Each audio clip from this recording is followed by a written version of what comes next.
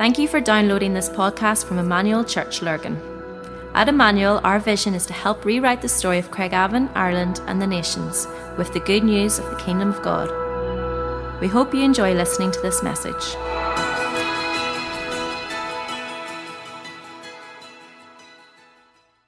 Thanks, Tash. Thank you. Lord bless you. It's good to be in the house of the Lord, isn't it? A couple of things just before we kick in. A couple of things that I feel I should say. One is, when I get rid of some of this stuff,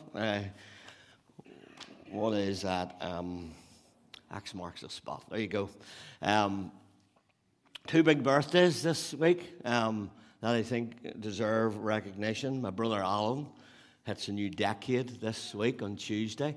All right, I'm not going to give away which decade it is, but it sort of has a perfection to it, the number. And so as a father of the house and all the stuff that he does and gives so generously, I thought it was important that we recognize him for that. And before we applaud him, which I'd love you to do, so happy birthday, Alan. I'm looking forward to this next decade. And another person's hitting a new decade tomorrow is Hank. So not the same as Alan's decade now, few behind, but Hank's sort of our go-to person here. He looks after the building. He's the man you can call at 7 in the morning or 11 at night. And we appreciate that about him. We appreciate all that he does and all that he gives over and above. And so I often say if cloning were legal, I'd clone Hank. So it's just celebrate. Can we applaud these two men?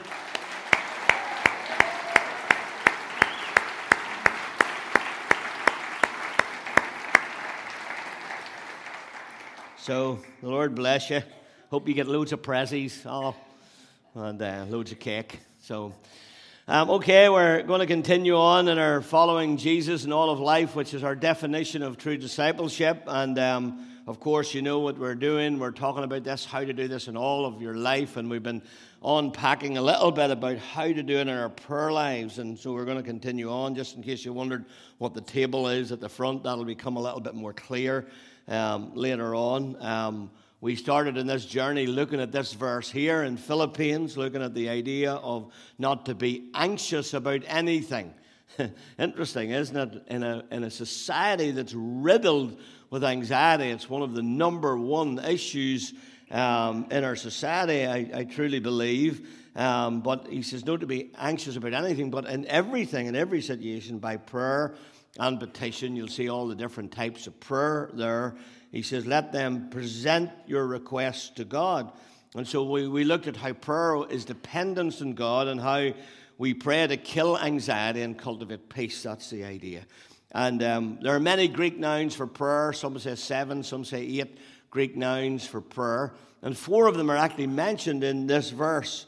And see this little word here, present. Your authorized version will have the little phrase, be made. And it's this idea of constant, that's where Paul writes in 1 Thessalonians 5:17, to pray without ceasing. I said last week it actually has the connotation of a hackling cough. You know that you just can't get rid of it. It just goes on and on and on. That's what so he's saying when you pray this way. Keep it on and on and on and on. You know the way you'd say to your kids or somebody, will you stop rhyming? Well, God says, keep rhyming. It's an incredible thing to be able to pray like this. And of course, we saw that Paul actually learned this. He learned this contentment because he prayed in everything because he had a promise that corresponded to everything. And we love this little verse. My God will supply every need of yours according to his riches in glory. And so Paul was recognizing that under him and around him and in him was the answer to every prayer. And that was Jesus himself. And if you're a believer in here, under you and around you and in you is the answer to every cry and every prayer. And that is Jesus himself. And so we began and we started off looking at the platform of prayer, which is need. And then we looked last week at this call to intercession. I want to try and dip back into that again, this call to intercession. And we looked at this verse, again, 4 different types of prayer: petitions, prayers, intercessions, and thanksgivings. 4 different types of prayer, again, that to be made for all people, he said. All right, and Paul's urging us to do this.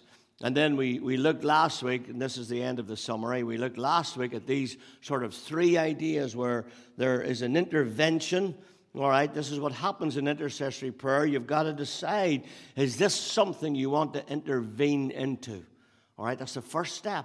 Am I going to intervene in this? So you ask yourself, you step into the situation with a divine purpose in view, and by doing this, we put the power of darkness under our feet. And then the next step is this intersection. So you decide, this is went far enough. There's 2 roads here. So somebody who is terminally ill, you've got to decide. Number 1, you've got to hear God. Do you intervene? That's the first step. God, do you want me to intervene in this? You'll say to me, well, surely, Phil, you should intervene in every issue. And I always say, well, there's breath in the body, we pray. But it's really important to hear God. Because here's the deal. Every single person that Jesus healed died. Every single person who Jesus healed died. It's appointed unto man once to die. All right? We don't talk enough about death. It is an enemy. But God uses it as a tool to take us home. And now you're all looking at me really, really strange. All right? But it's the truth. All right? And so we've got to understand, if somebody's terminally ill, do I intervene? What is the intersection? Do I say, no, I'm not going with that medical report? I believe God has called me to stand in the gap and pray this way. That's what the intersection is, taking it a different road. And then the interception is where we step into it and the means to stop, as it were, this idea to take over and reverse the direction of something. So that's where we got to last week, this idea of the call to intercession. And so what I want to do, I want to talk to you a little bit this morning about the who, all right? We talked about the what last week. So I want to talk about who can intercede, all right? And this is really important because I think that some of you in this room, and probably many of you in this room, think it's the job of the intercessors. I don't have that gift. We talked a little bit about that prayer is not a gift in the Bible. It's never mentioned as a gift. It's something that we do. It's something that we're called to. Now, when the Titanic left Southampton way back all those years ago, it had 3,547 people on board. And we know what happened. It hit the iceberg and 1,503 people lost their lives. It was a bit of a misdemeanor. Many things went wrong in that. Some of the lifeboats had as few as 28 people on when they could have held 64. So there was only 2,208 life jackets on the ship, with 3,547 passengers, all of these things. But what many maybe of you don't know is there were 3 ships actually quite nearby. This was one. And this ship was called the Samson. And this ship, Sampson, Samson, was only 7 miles from the Titanic the night she went down. And he saw the flares going up, saw the danger. But because the crew, they were illegally hunting seals. And they didn't want to be caught, so they turned and they went the opposite direction and they sailed away from the Titanic. And I read these stories in the last few weeks and I began to think of intercession. I began to think of people who actually think they're not called to intercede. And we turn and we walk away from issues because we're so intertwined in what's going on within ourselves, we actually forget about what's going on out there. And the people on the Samsung were so internally intrigued in what was going on in their own lives that they neglected to look out. They neglected to intercede on behalf of their people. He was only 7 miles from the Titanic. Now, the second one, this one was called the Californian. And he was 14 miles away. He was 14 miles away. And they were surrounded by a field of ice. The captain of the Californian actually said that there was icebergs all around them. They were caught in a bit of a field of ice. And so they saw the flares of the Titanic just 14 miles away and made a decision that it was too risky to go. Now's not the right time. And they went back to bed, literally. They saw these flares, because this happened in the middle of the night, as you know. And they saw these flares, and they decided just to go back to bed and wait until morning. They tried to convince themselves that nothing was happening. And sometimes what we do in intercession, we say, well, I can't really do anything now. Because you see, I'm a bit broken myself. And because I'm a bit broken myself and all the ice is all around me, why could I ever help anybody else? You see how we can get into these things, and we can get so self-absorbed with what's going on. This one here is, the third one was called the Carpathia. And the Carpathia was 58 miles away from the Titanic, and he was going the opposite direction. He was heading away. He wasn't heading towards him. He was heading away. And the captain of this ship, believe it or not, was a believer. And I didn't know this till recently. And he heard the distress cries over the radio, and he fell down to his knees, and he asked God for direction, and then he turned his ship, felt he heard from God, and he went full steam ahead through the ice fields. And that was the ship, saved 705 people. 705 people. And here's what he said. When the captain looked back at the ice fields they'd come through, he said this, and I quote, "Someone else's hands must have been at the helm of this ship." Someone else's hands must have been at the... And I think what was happening here was this process. All three of these ships went through this process. They went through, do I intervene? No, I've too much going on in my own life. Well, maybe not now is the right time. The last one said, no, we can't let this happen on our watch. And so they realize there's an intersection, and they intercept, they move into this. You see how intercession is so powerful. And so we need to understand this. Thank God for the people who don't hesitate, who hear the go and go without hesitation. And life whispers to your soul and speaks to your heart. You need to remember that. Life whispers to your soul and speaks to your heart. And you need to understand whenever God is saying this and take those whispers to heart. Now, what I want to do this morning is I want us to turn to Psalm 23. It's on the screen, and I've done it in the NIV version. And it's a psalm that probably everybody in the room is familiar with. It's a psalm, the most commonly read psalm at a funeral. Everybody, Christian and non-Christian alike, knows Psalm 23. And I just want to point out a couple of little things in the psalm this morning before we respond around this table at the front, which will come clear in a moment. It says, "The Lord is my shepherd, I lack nothing. He makes me lie down in green pastures. He leads me beside quiet waters. He refreshes my soul. He guides me along the right path for his name's sake. Even though I walk through the darkest valley, I will fear no evil, for you are with me. Your rod and your staff, they comfort me. You prepare a table before me in the presence of my enemies. You anoint my head with oil. My cup overflows. Surely your goodness and mercy and love will follow me all the days of my life, and I will dwell in the house of the Lord forever." Anybody tell me the first three words? Here, I'll give you a clue. Shout them out to me. The Lord is. When you come to intercession, these are the three most important words in the psalm. When it comes to intercede for other people, these three words, the Lord is, are the most important things about this psalm. The Lord is my shepherd. The Lord is my advocate. The Lord is the captain of my host. The Lord is my Savior. The Lord is my friend. The Lord is my Alpha and my Omega. The Lord is my doctor in a hospital ward. The Lord is my lawyer in a courtroom. The Lord is my all in all. He is all you ever want. He is everything. The Lord is. When it comes to intercession, we need to remember that. Don't ever let your busyness overcome his bigness. Now, I don't even know if bigness is a word or not, but an old friend used to say to me, you can make a word up as long as you say it with gusto and passion. So I'll say it again, all right? Don't ever let your busyness overcome His bigness. There is something about the bigness of God that is so, so brilliant. And the Lord is, and when it comes to intercessory prayer, these words leap into importance. They leap off the page, all right? So He has everything you need, and you can trust Him. And this is the most important thing about intercession. You need to know you can trust the person you're interceding to. You need to know you can trust Him. You need to know that He is everything you need. Now, here's the second little thing. It says He makes me to lie down. Sometimes He needs to remind us that He is God and we are not.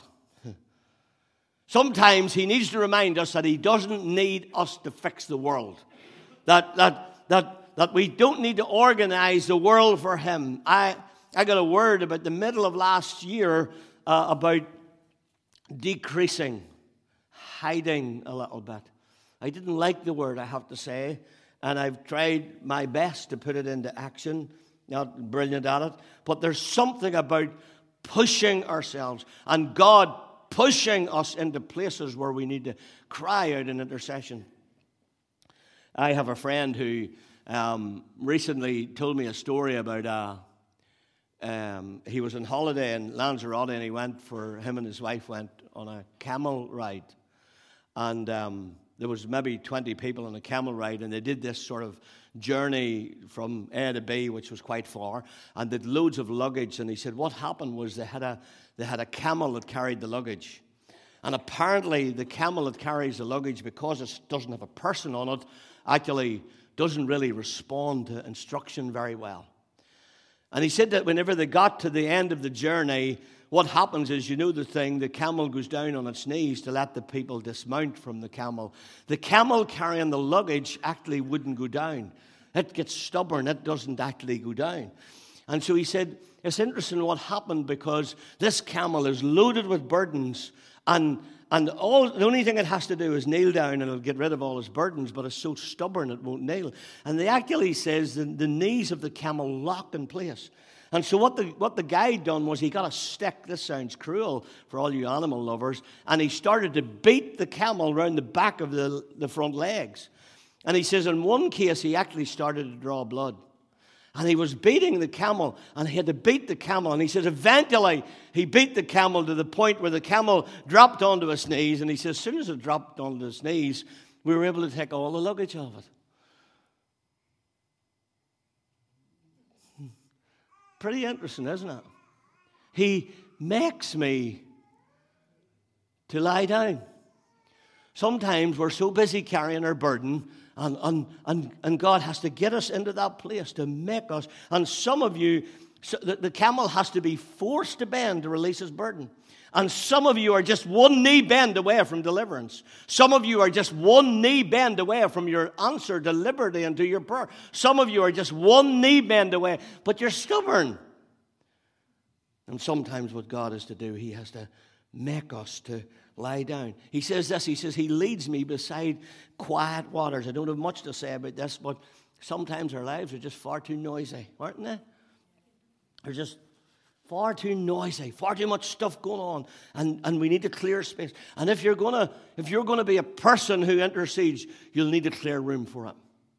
You'll need to clear a space in your life for this. All right? And if you're believing God is calling you into this place, you're going to have to create room. You're going to have to create some quietness in the midst of all of this. One of my favorites is this little line. He restores, or the NIV puts it, He refreshes my soul. This is one of my but verses that I've had for many, many years. When I feel overwhelmed, when I feel I'm not going to cope, I remember that He restores my soul. He restores my soul. He restores my soul. He restores my soul.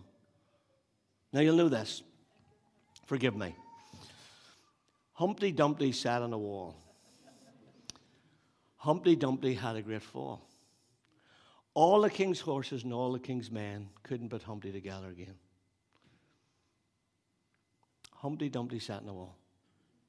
Humpty Dumpty had a great fall. All the king's horses, all the king's men couldn't put Humpty together again. Now, when I was a boy, Kenny says I was a weird child, and he may be right.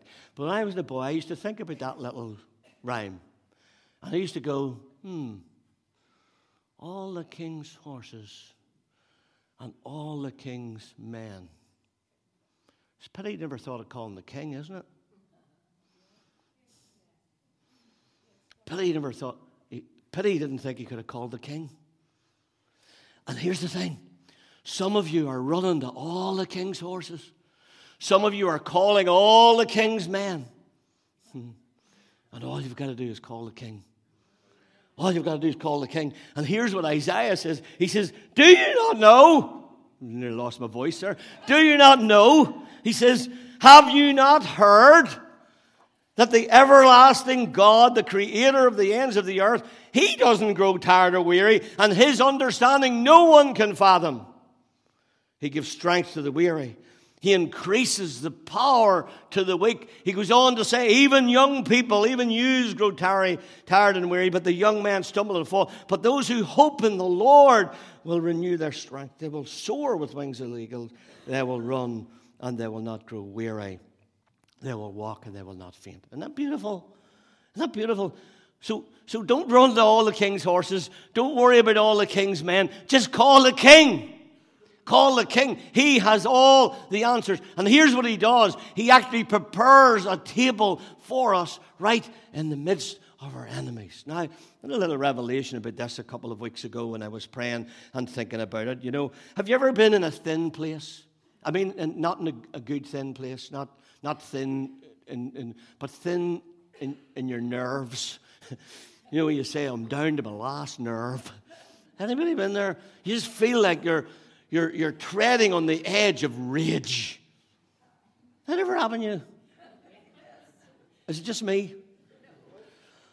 Like I'm going to confess to you, this is one of my struggles. This is you think is your placid pastor. I struggle with this. Rage inside. Sometimes I just get really angry. It's like, oh! Inside. I feel like I'm my last nerve. I say, oh God, where did that come from? What is going on inside me? This anger, this grips you like a vice. And even wee things like answering an email starts to get irritating. And I'm passive aggressive, so I don't do today what I can put off till tomorrow. That's what passive aggressives do, you see. We put everything off. I'll answer that email tomorrow. I'll do that tomorrow. I'll call with them tomorrow. I'll do that tomorrow. And so I began to realize that God was really doing something here, was wanting to redeem my imagination. He wanted to restore my soul, because sometimes you can just get empty. The reserves are gone.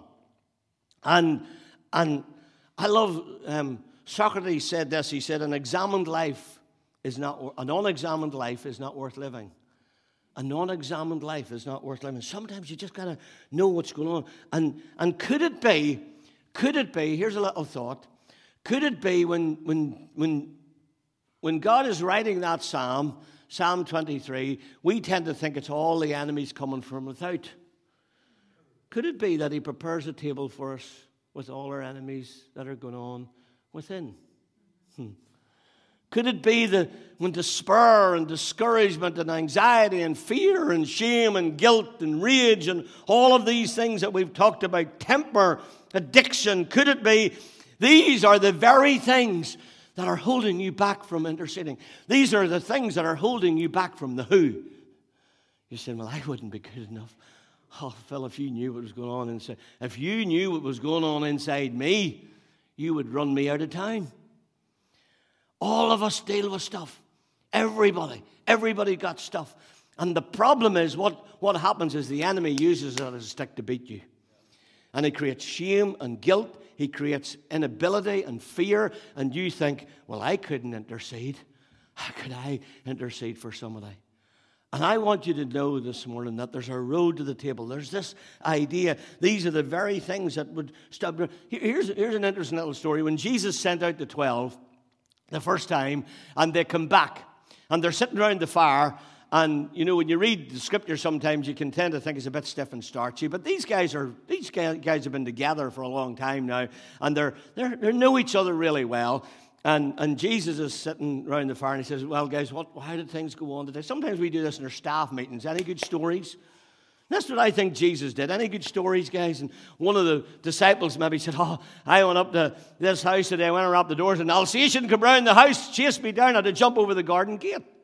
I imagine there might have been an odd story, like if there was Alsatians in those days, Rottweilers or whatever they are. I imagine there was a few stories. And then Jesus says this to them. Jesus says, well, guys, who did people think I was? Now, I have a sneaking suspicion that Jesus was actually asking them. I'm wondering what you said when they asked that. And the disciples said, well, some said you're John the Baptist, some said you're Elijah. And I have a sneaking suspicion what they were saying was, we're not really dead sure who you are. We just know you're full of charisma and love, and there's something in you that has caught us, and we haven't really a clue what we're doing. And then Jesus said, well, who do you say that I am? And they're all going, right. And then Peter, I know.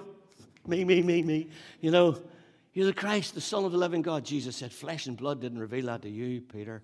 And all the disciples said, there's Peter, big mouth again. And then when Jesus says this, flesh and blood didn't reveal that to you, that came to you from heaven. They all said, I was going to say that. Here's my point. Jesus sends out a bunch of people that weren't perfect. They had all their inconsistencies. If you look through the list of them, there's not one of them you choose. And you're sitting here thinking, this stuff keeps you from the table.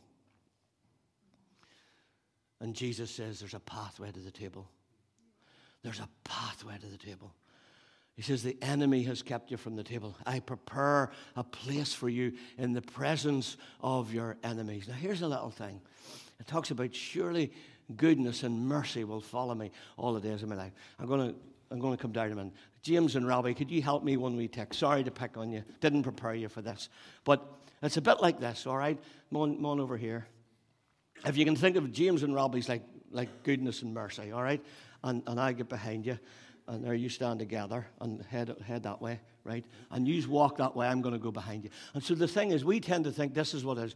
God, I'm just trying to be good. God, I'm looking at your mercy. God, if I could just be better, if I could just get rid of this stuff in my head, God, I could follow you. I could bless you. God, please help me. I really want to be good. I really want to be merciful. That's how we read that scripture. Now, the scripture doesn't say that. It says goodness and mercy follows me all the days of my life. So you follow me. All right? Can you keep up? So what happens is goodness and mercy starts to follow me. Come on, boys. Come on. Goodness and mercy, come on. Begins to follow me. You see? Come on.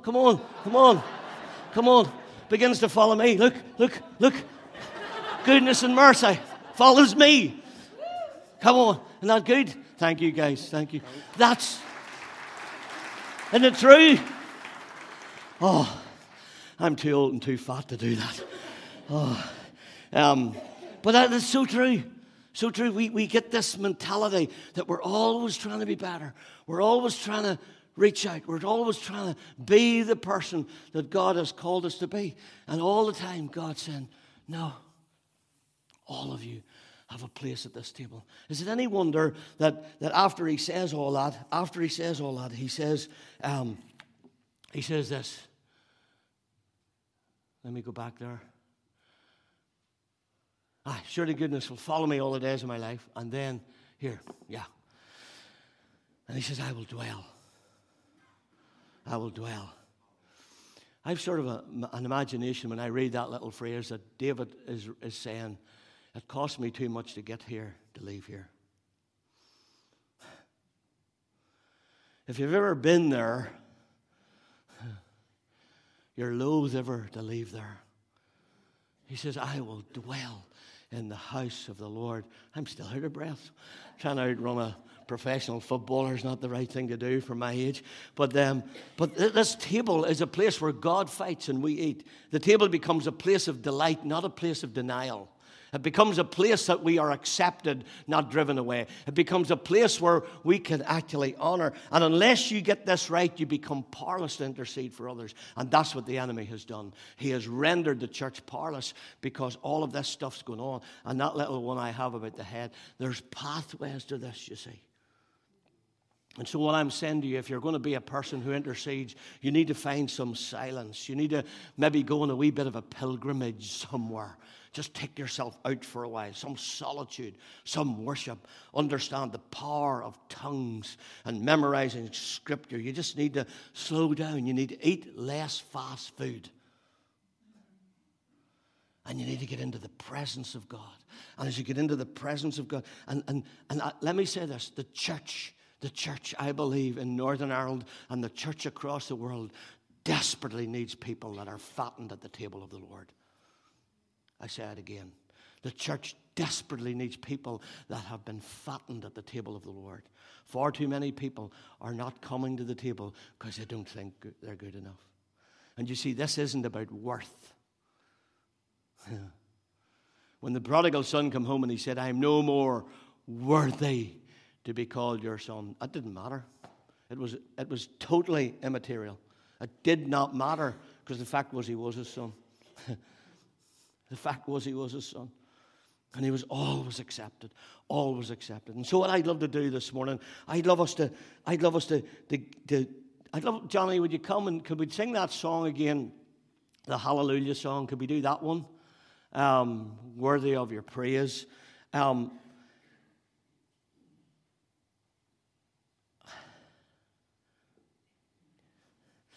think some of you have been trying to trust God, but you've just refused to rest in God. You've been trying to trust God. I think if you were to depth your heart, all of you would say, well, I just so want to trust God, but we just don't know how to rest in God.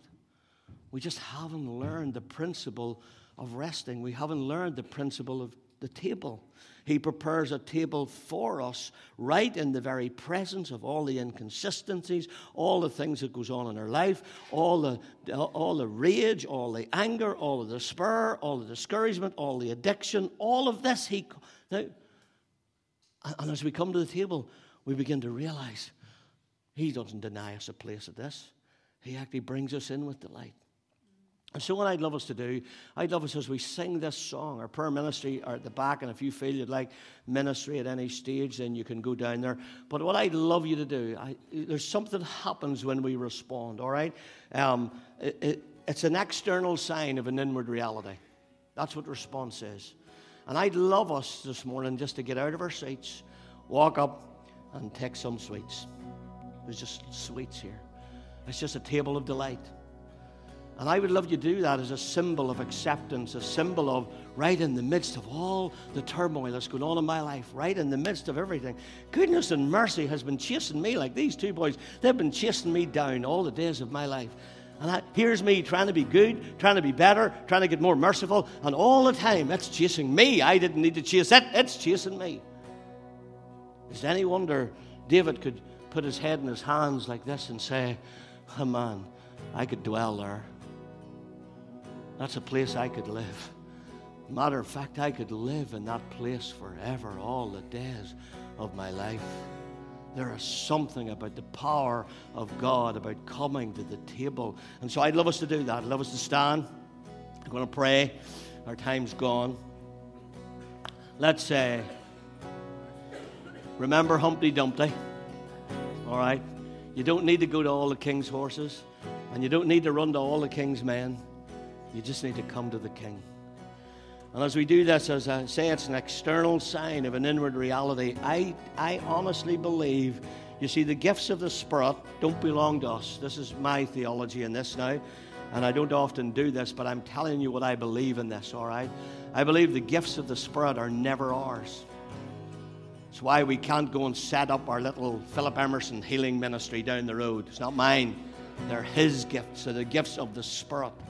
And He sends them at specific moments. That's why responses are really important. That's why when you go home and you think, oh, I wish I'd have done it, and you think, no, it's not the same. Because there's a moment of something, a divine impartation of something. And so I'd love you to come. You can take one sweet, you can take a handful of sweets. They're yours, all right? And that's the thing about Dad. Dad doesn't care whether you take one or you take a handful. And you take whatever you feel you need.